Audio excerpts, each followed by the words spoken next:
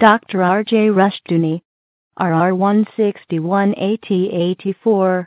How People Cope with Tragedy. From the Easy Chair, excellent colloquies on various subjects.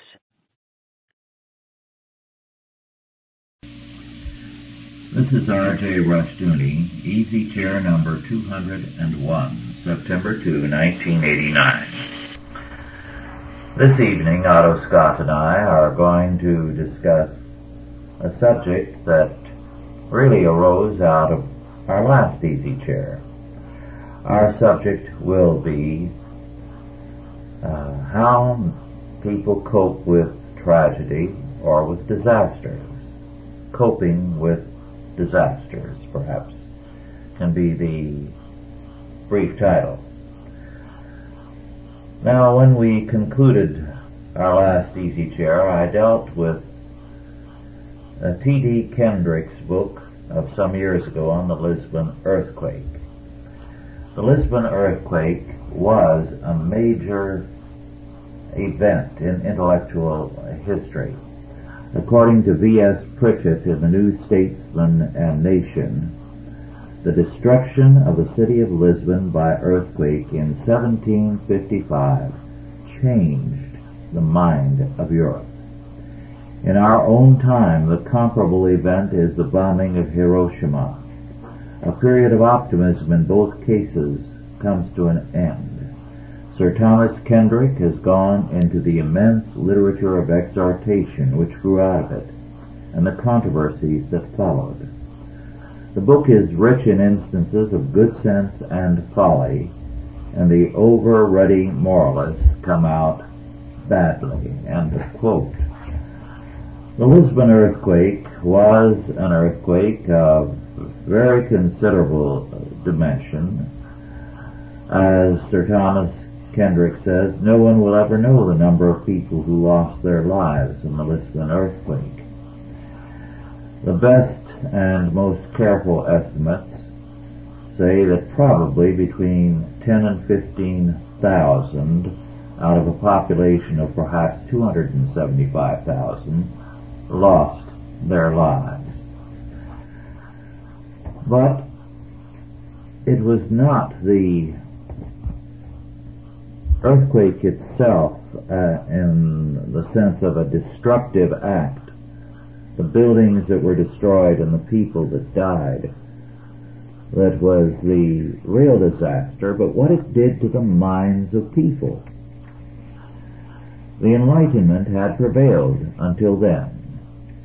The Enlightenment believed in the goodness of man, in a deistic God who had created the best of all possible worlds, and in a general kind of situation in which everything favored man. And suddenly, to their horror, they were confronted with a tremendous disaster. Why did God allow it to happen? Their perspective was man-centered. Instead of having the old Westminster Confession and Catechism perspective, the chief end of man is to glorify God and to enjoy Him forever, no matter what happens, they tended to believe that the chief end of God was to glorify man and to enjoy man forever. So it was a great shock. And Voltaire, for example, said, "We know nothing. Nature has no message for us. God does not speak." So the conclusion was there was no God out there who was interested in man.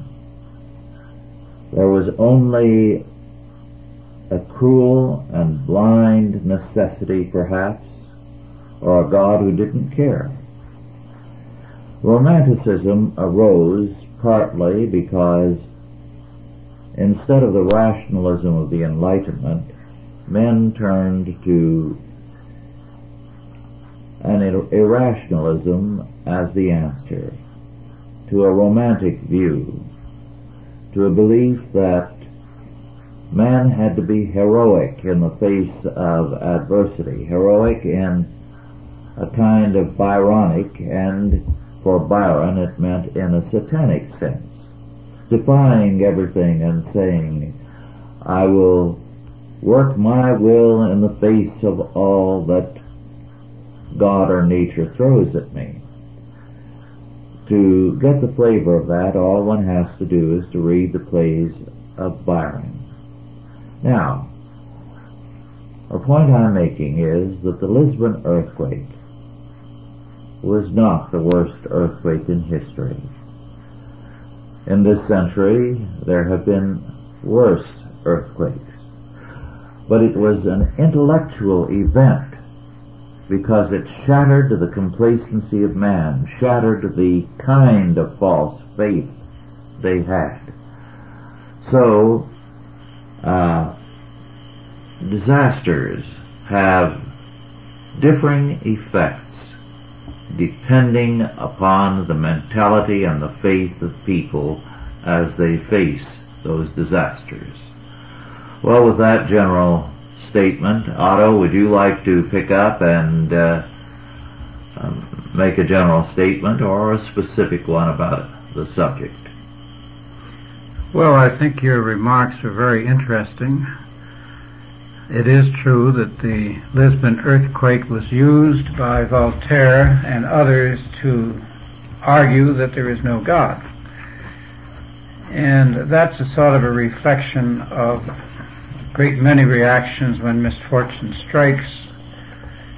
It amounts to a judgment to the effect that I wouldn't do it, I wouldn't create it if I were God.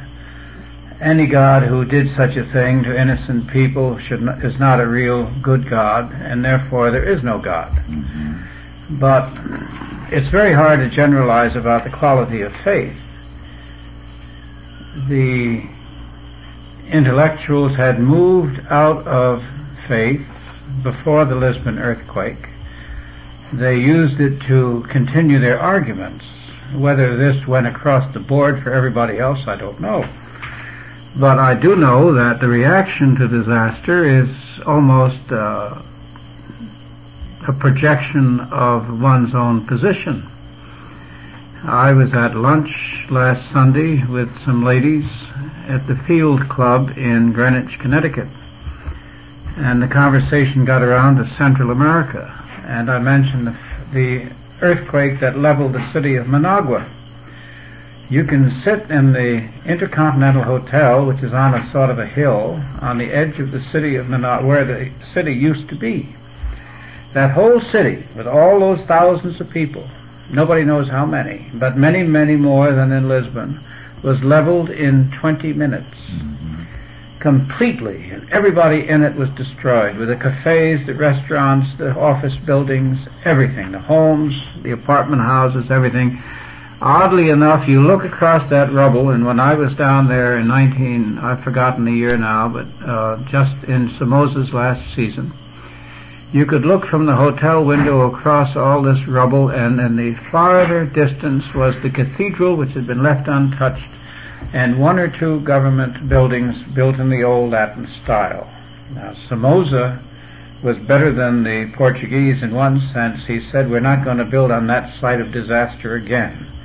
And he inspired new areas to build, because he said, we've been building on top of this terrible site too long, too often.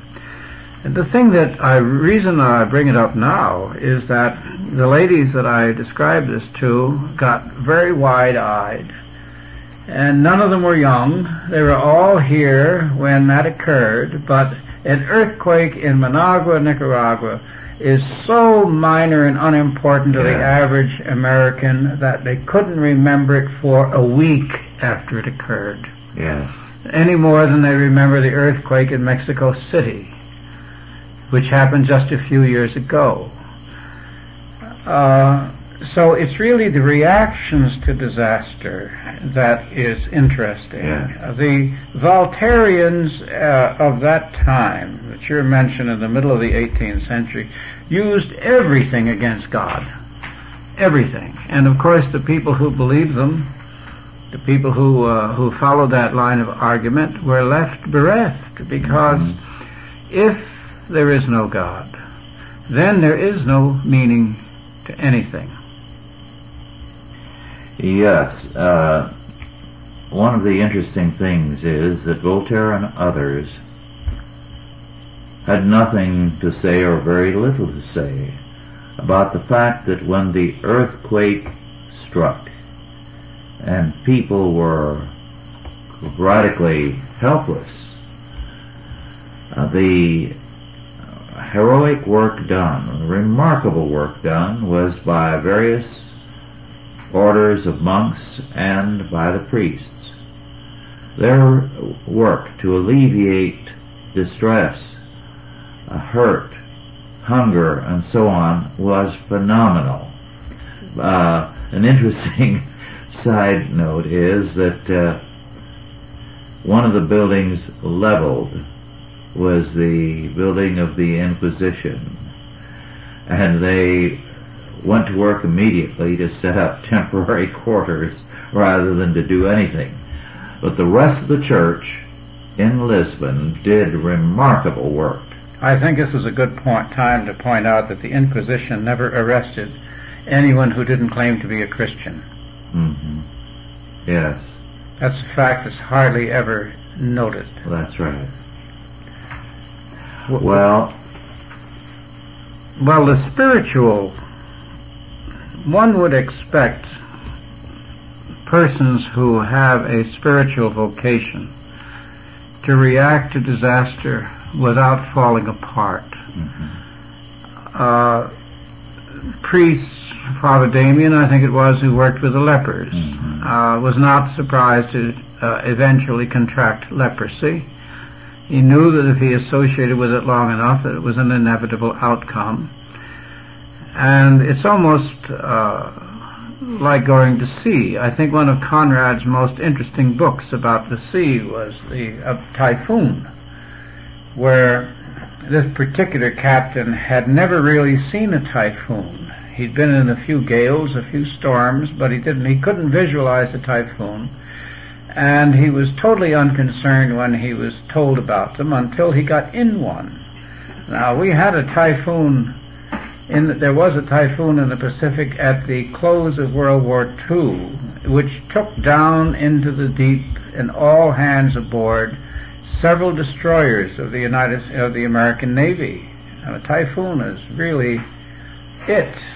It is the greatest of all possible storms. But there are people who, I think Conrad's point was that there are people who go through life almost as though God doesn't think they're important enough to give them any problems. They go through life just like kids in a kindergarten or somebody in school. Nothing ever seems to happen to them. It hardly ever rains on their picnic or their parade. And others get every kind of test imaginable. And I would say a natural disaster is test of God. Well, the way people react, of course, has a great deal to do with their faith. One of the most memorable books I have ever read was the book by Salvian the Presbyter, Salvian, The Governance of God. It was an account of the fall of the Roman Empire. It is not well known like Augustine's work, but in some respects it is the greater work as far as a description of what happened is concerned, because Salvian describes the horrors that ensued, the unwillingness of people to face them, how when Trier was destroyed, the people were in the Colosseum for the games, unwilling to defend the city, and the survivors petitioned the emperor to rebuild the Colosseum to improve their morale. And Salvian's whole point was that the horrors, grim as they were, and he was an eyewitness to them, were better than the alternative. Rome had to fall, he said, and the judgment on Rome was a demonstration of the grace of God. And yet Augustine, a very great man also, all the same fell apart to a degree. Well, he didn't fall apart. He was grieved. And I would say that, generally speaking, if you don't feel grief when you see a great disaster, that you're rather strange. Well, perhaps my choice of words was not altogether good, but the point he made, which the City of God demonstrates, and there's so much in the City of God that is marvelous, and so much that is tiresome to read through. But essentially it turned him into a pessimist. He could see no hope in history except more and more disaster until the end. So that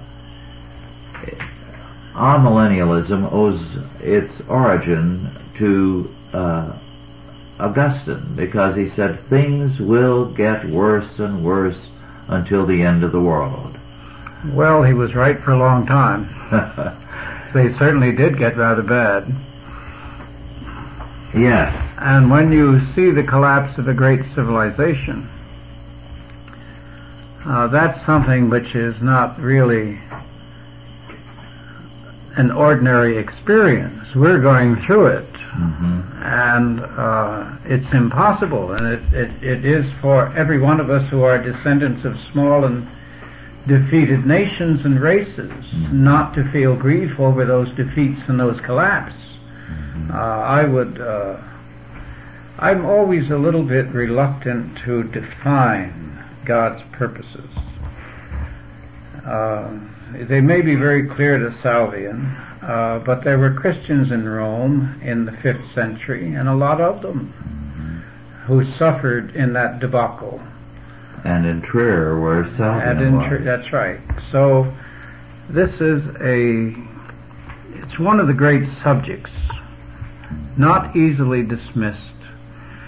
And when you think of all the different types of disasters, you wonder, or I wonder, about the insouciance of the average American. I remember that at the invasion of Saipan, at the end of the the first 10 days or something like that, I went together with several other men from my vessel to a naval vessel because they were showing a movie. And we, of course, didn't have any of those wonderful amenities. We didn't have any ice cream cones or anything on the merchant vessels. And we used to think that you were awful lucky to be in the Navy. But at any rate, we went over to see the movie, and it turned out to be a Boris Karloff movie, in which Karloff was playing, I don't know what, a grave digger or some crazy thing. He had capes on and a big hat, and he was at one point, he was driving a stagecoach, and there was a cadaver bumping against him, and he was showing great terror. And everybody in the audience burst into hysterical laughter because there were bodies piled up like cordwood mm-hmm. on the beach, where the trench diggers had gone to work to bury them. You know, this idea, they told the people back home that everyone has an individual grave and all that, is just nonsense. They threw them all in, and they gathered up their ID, and that was it. And the idea of being afraid of a dead man mm-hmm. in the middle of the war was ludicrous. Yes. So disaster provokes, I think, the essence of the individual. Yes. Now, of course, as an Armenian, I know something about disasters and massacres. And I heard many, many stories as a boy of what happened. And one of the things that interested me was that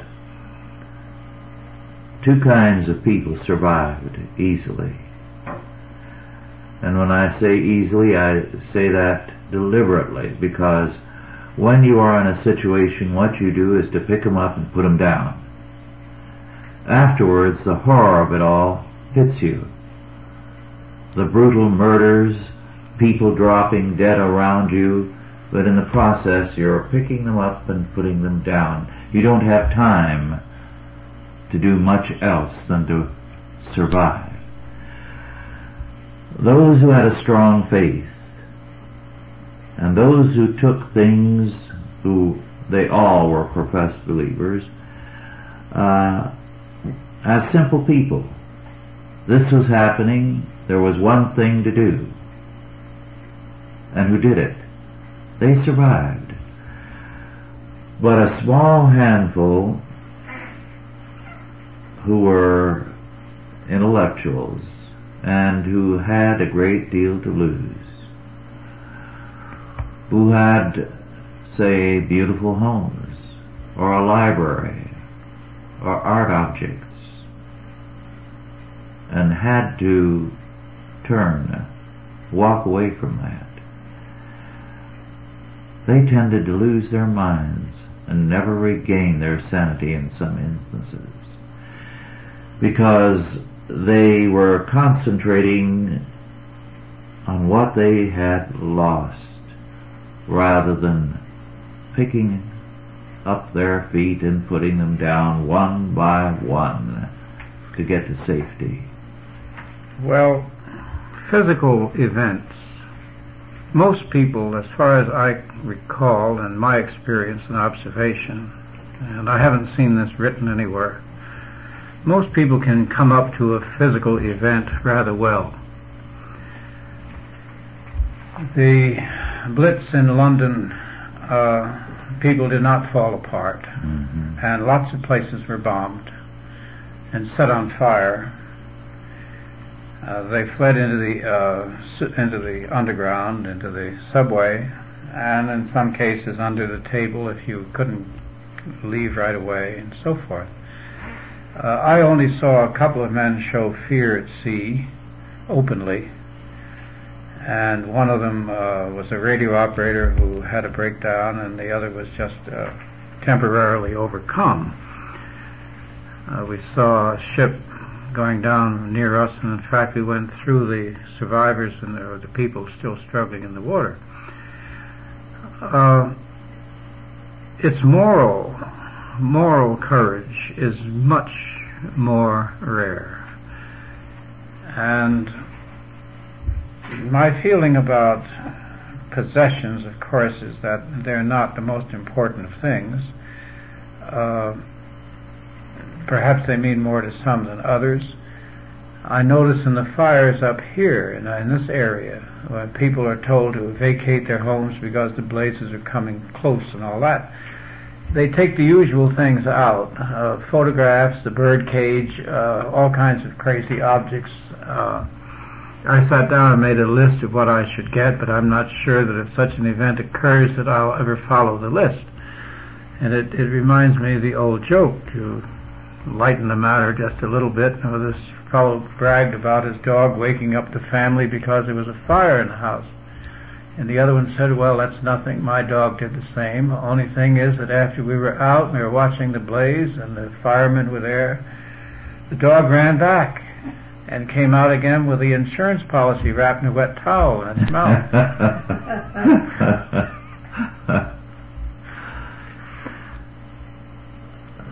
Animals, seem to be brave almost always. But on the other hand, an animal isn't afraid to cry, it isn't afraid to whimper, and it isn't afraid to run away.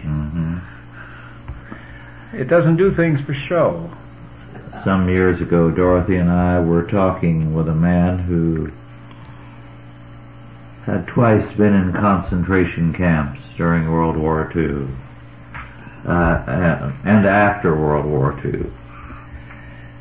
And he said the people who could not escape were those who wanted to take things with them.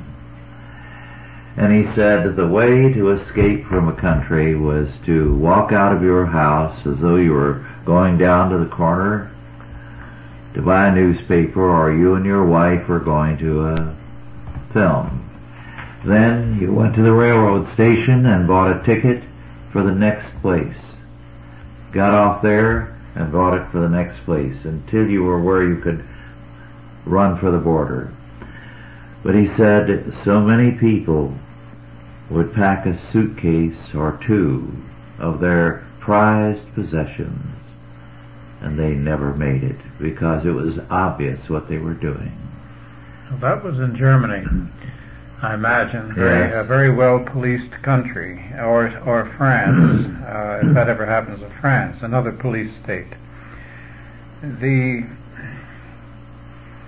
I don't know in the future, if the future turns dark, and if collectivism continues its seduction of the West.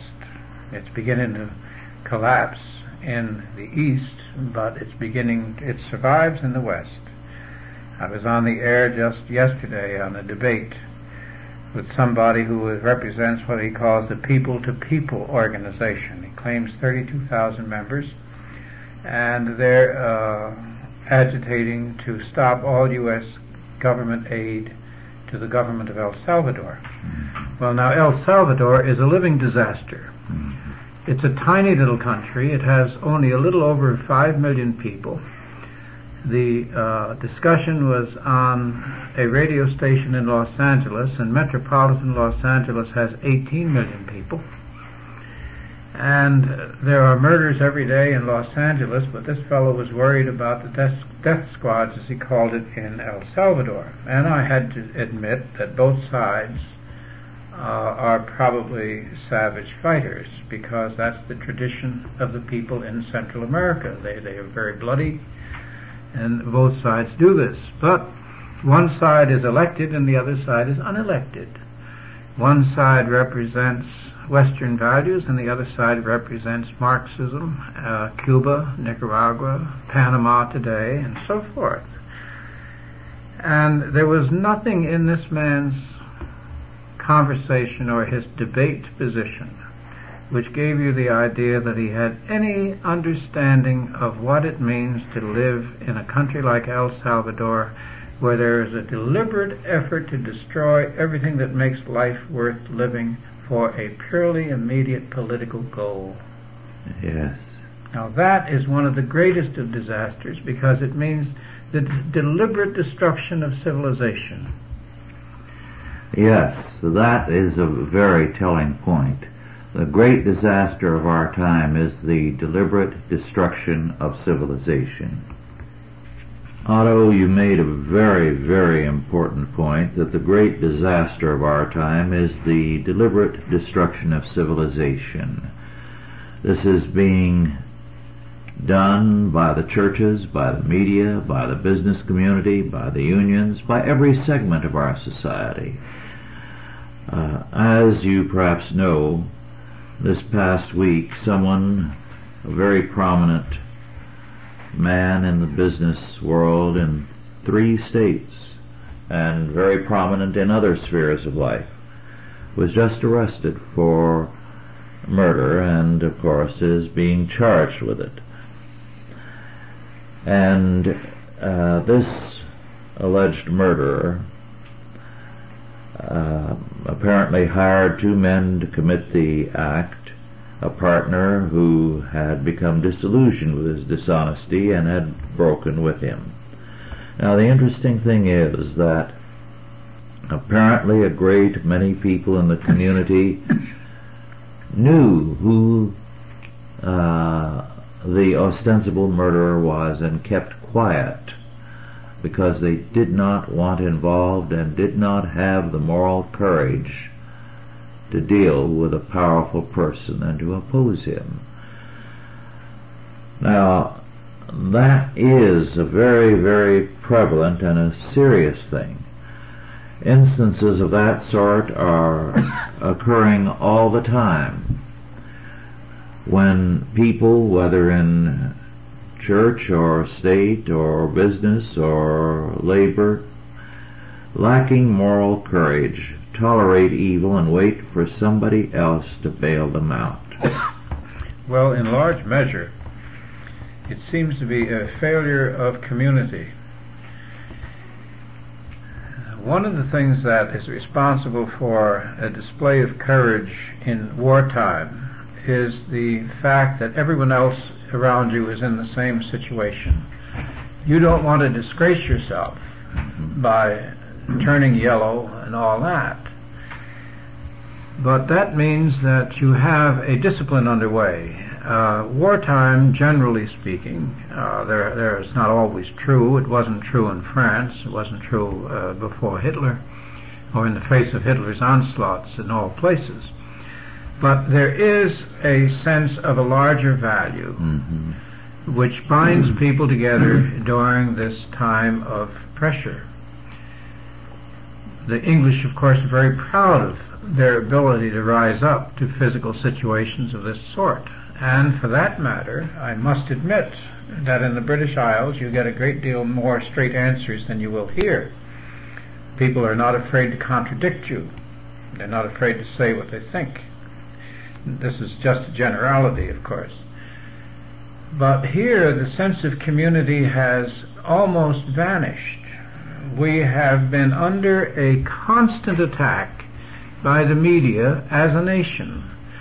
Every day and every hour they drip acid into our veins. They tell us that no news is news unless it's bad news. Now, a diet of bad news conducted all your life. What's wrong with the country? What's wrong with its leaders? What's wrong with its working class? What's wrong with its groups?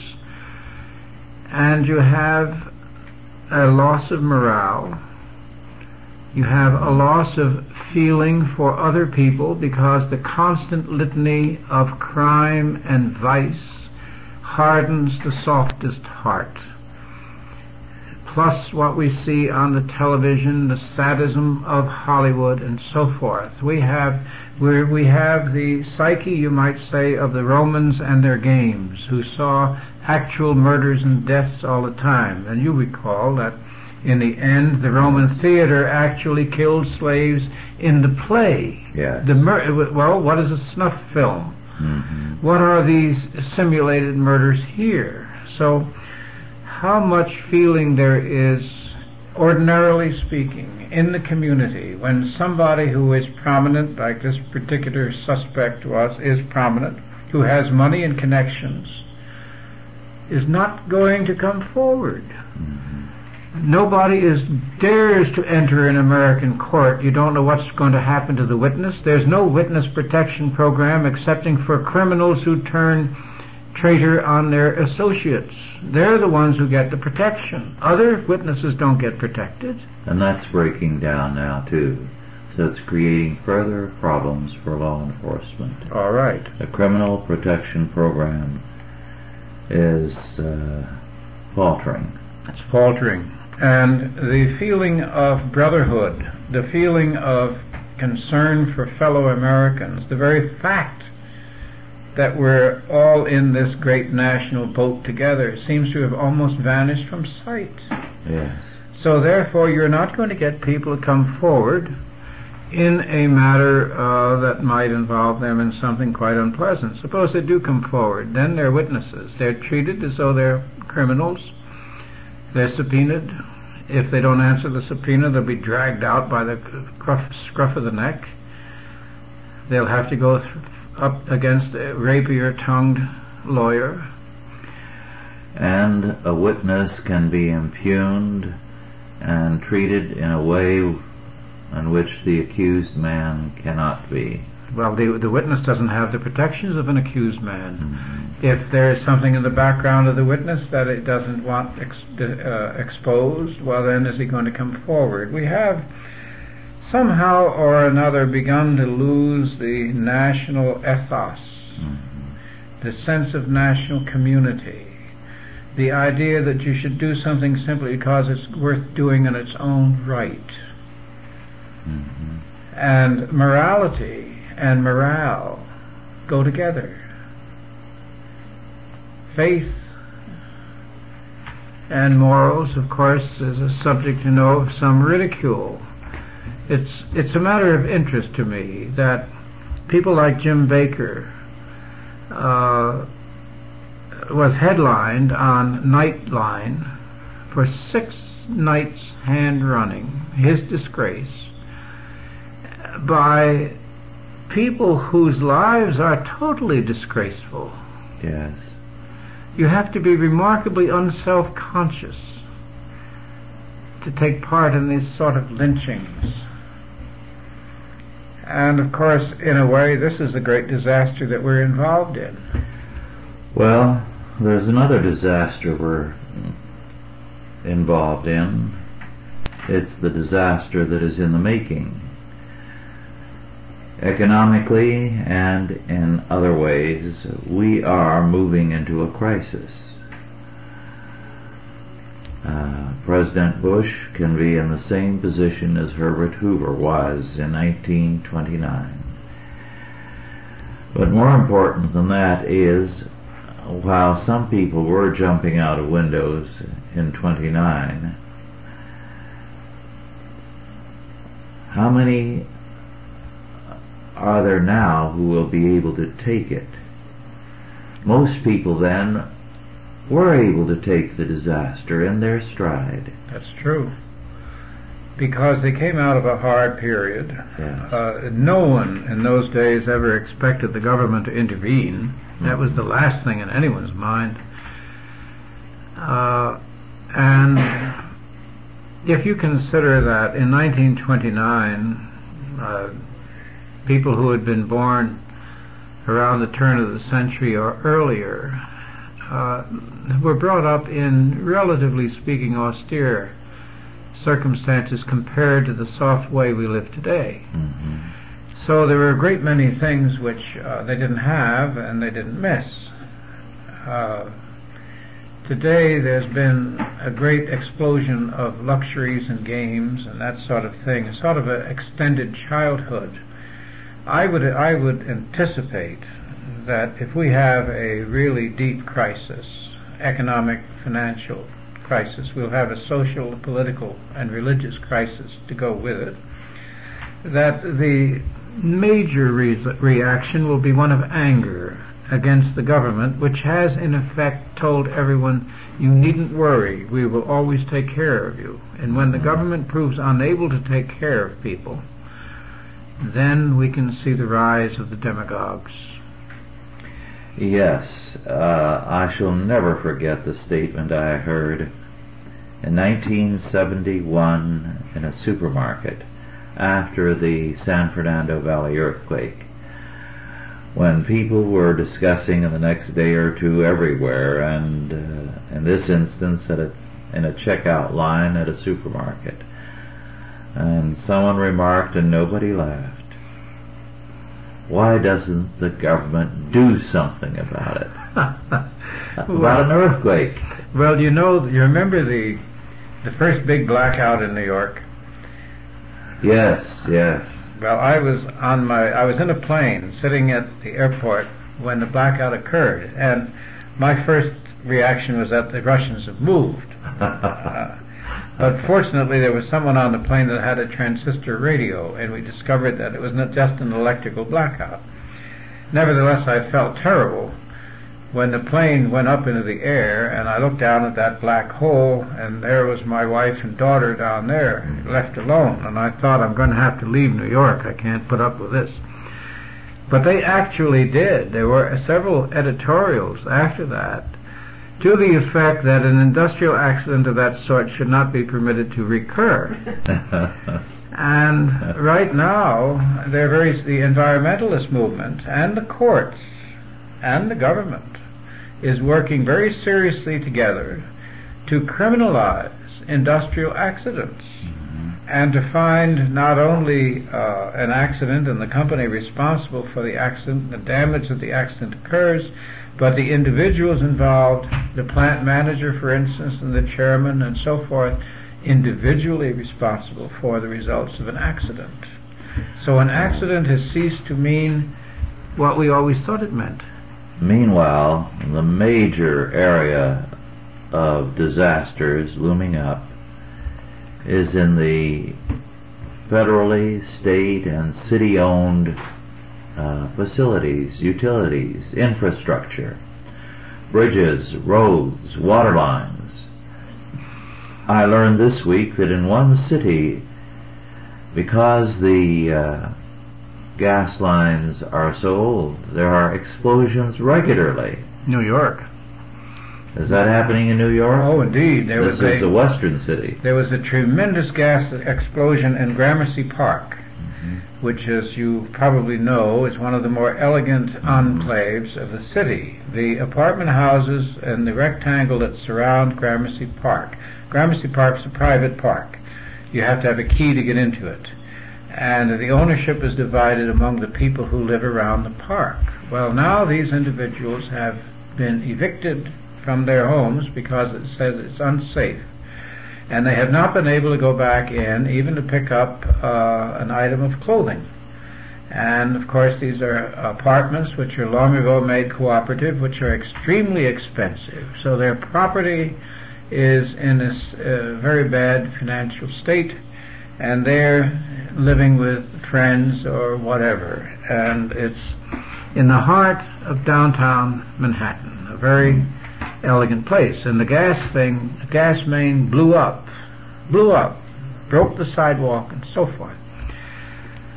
New York is having these kind of catastrophes all along, all the time. Nothing is said about it. Once the event makes the headlines in one or two follow-up stories, then everything settles back. Is the gas company there now part of the city? Does the city own it? I'm not sure, but I wouldn't be surprised. Yes. Because you know that liberals have been running New York for a long time. They've been sitting in garbage up to their waist, telling the rest of the country how stupid it is. Well, especially where utilities are municipally owned, the disintegration is reaching the disaster stage. That's no joke. No. That's no joke at all. Now, with all the unemployed we've had through the years, what could have been done with the amount of money that's been spent to take care of the physical infrastructure of the nation? You know that in the Ancien regime days, men used to be drafted to take care of the infrastructure of the country a certain number of weeks or months of the year, because even then they knew that somebody had to keep the roads up, somebody had to build the bridges, somebody had to do all this essential work. They would meet in the rural areas in the church on a given Sunday, and the man would be assigned by the community leaders. This was not by a mayor or public officials, it was some of the leaders, and it would follow after church. They'd get up, they would say a bridge needs rebuilding or a road needs mending. We will have a detail and we will expect you men to be there and notify such and such a man. And this is the way it was done. Well, now it's voted on, it's discussed. Roads take some very strange paths through some lucrative property.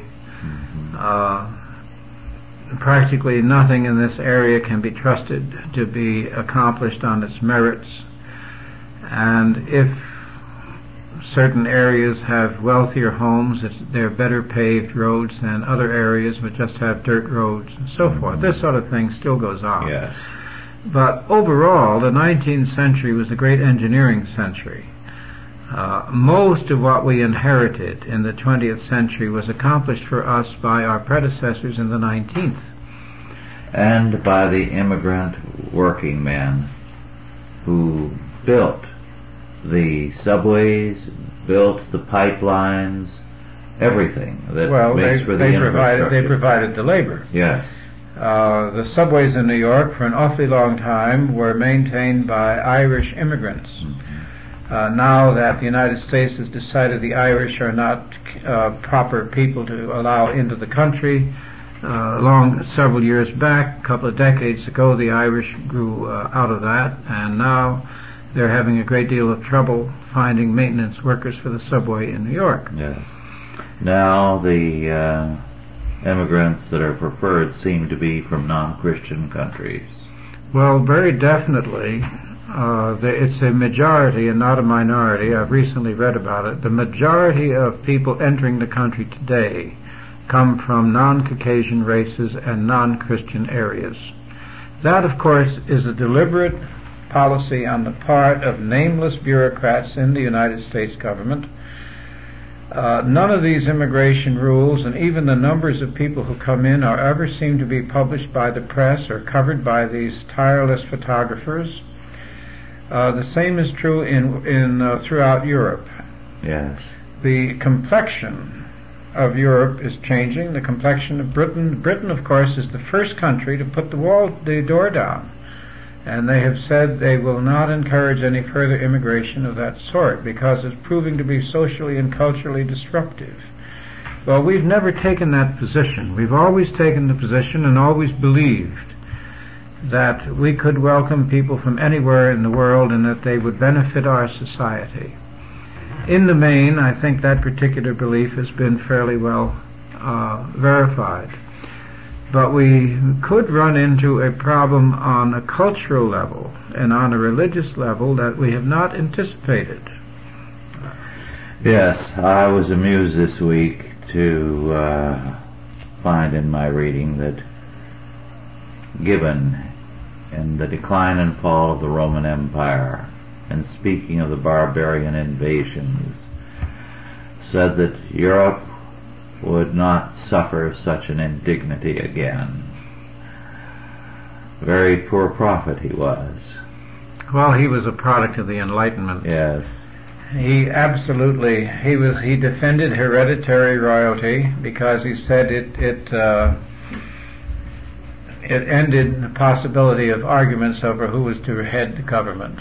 Mm-hmm. He was very much a man of his time. Yes.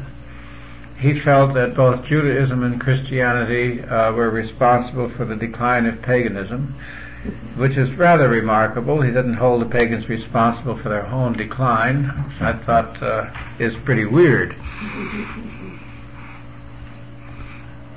Well, I think one of the things that we have to recognize, as I said earlier, we are living in a disaster-prone century, and we are likely to see the worst of the disasters ahead of us before the ground is cleared for a new civilization.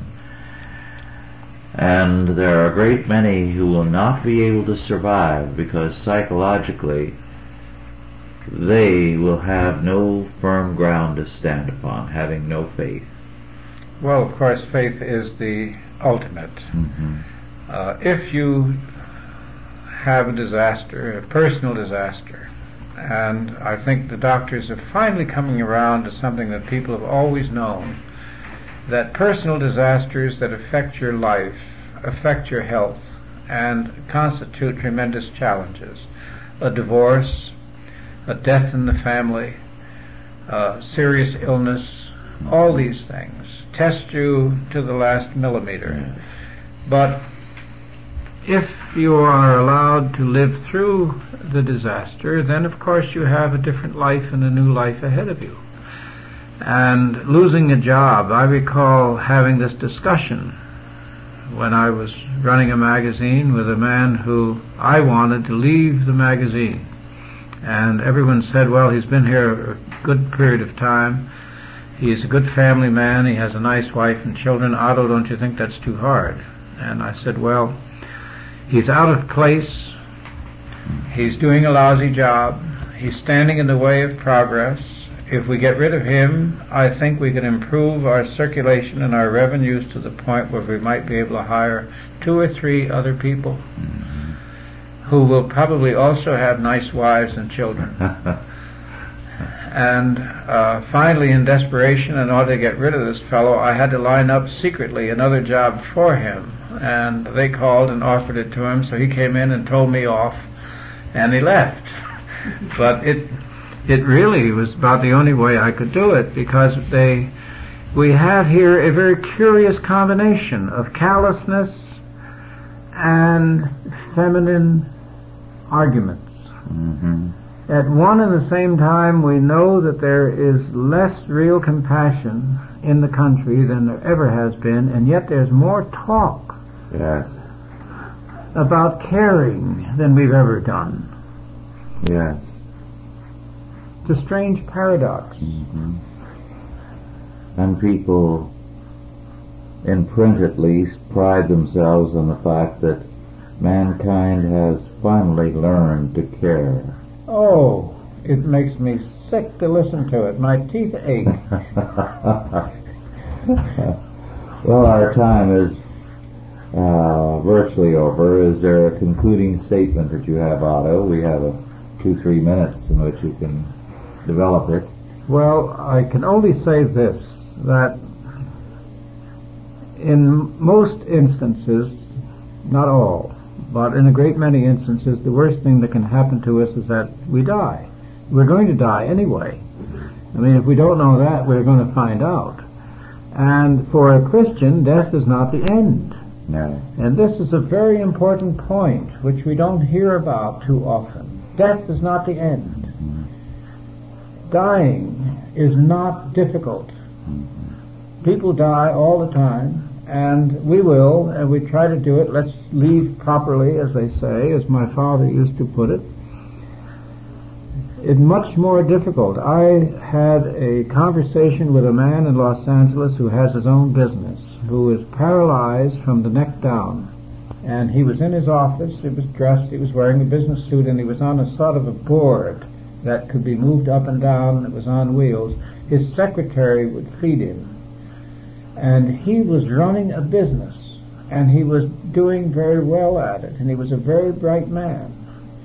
I didn't ask him how he came to be paralyzed, but he was living through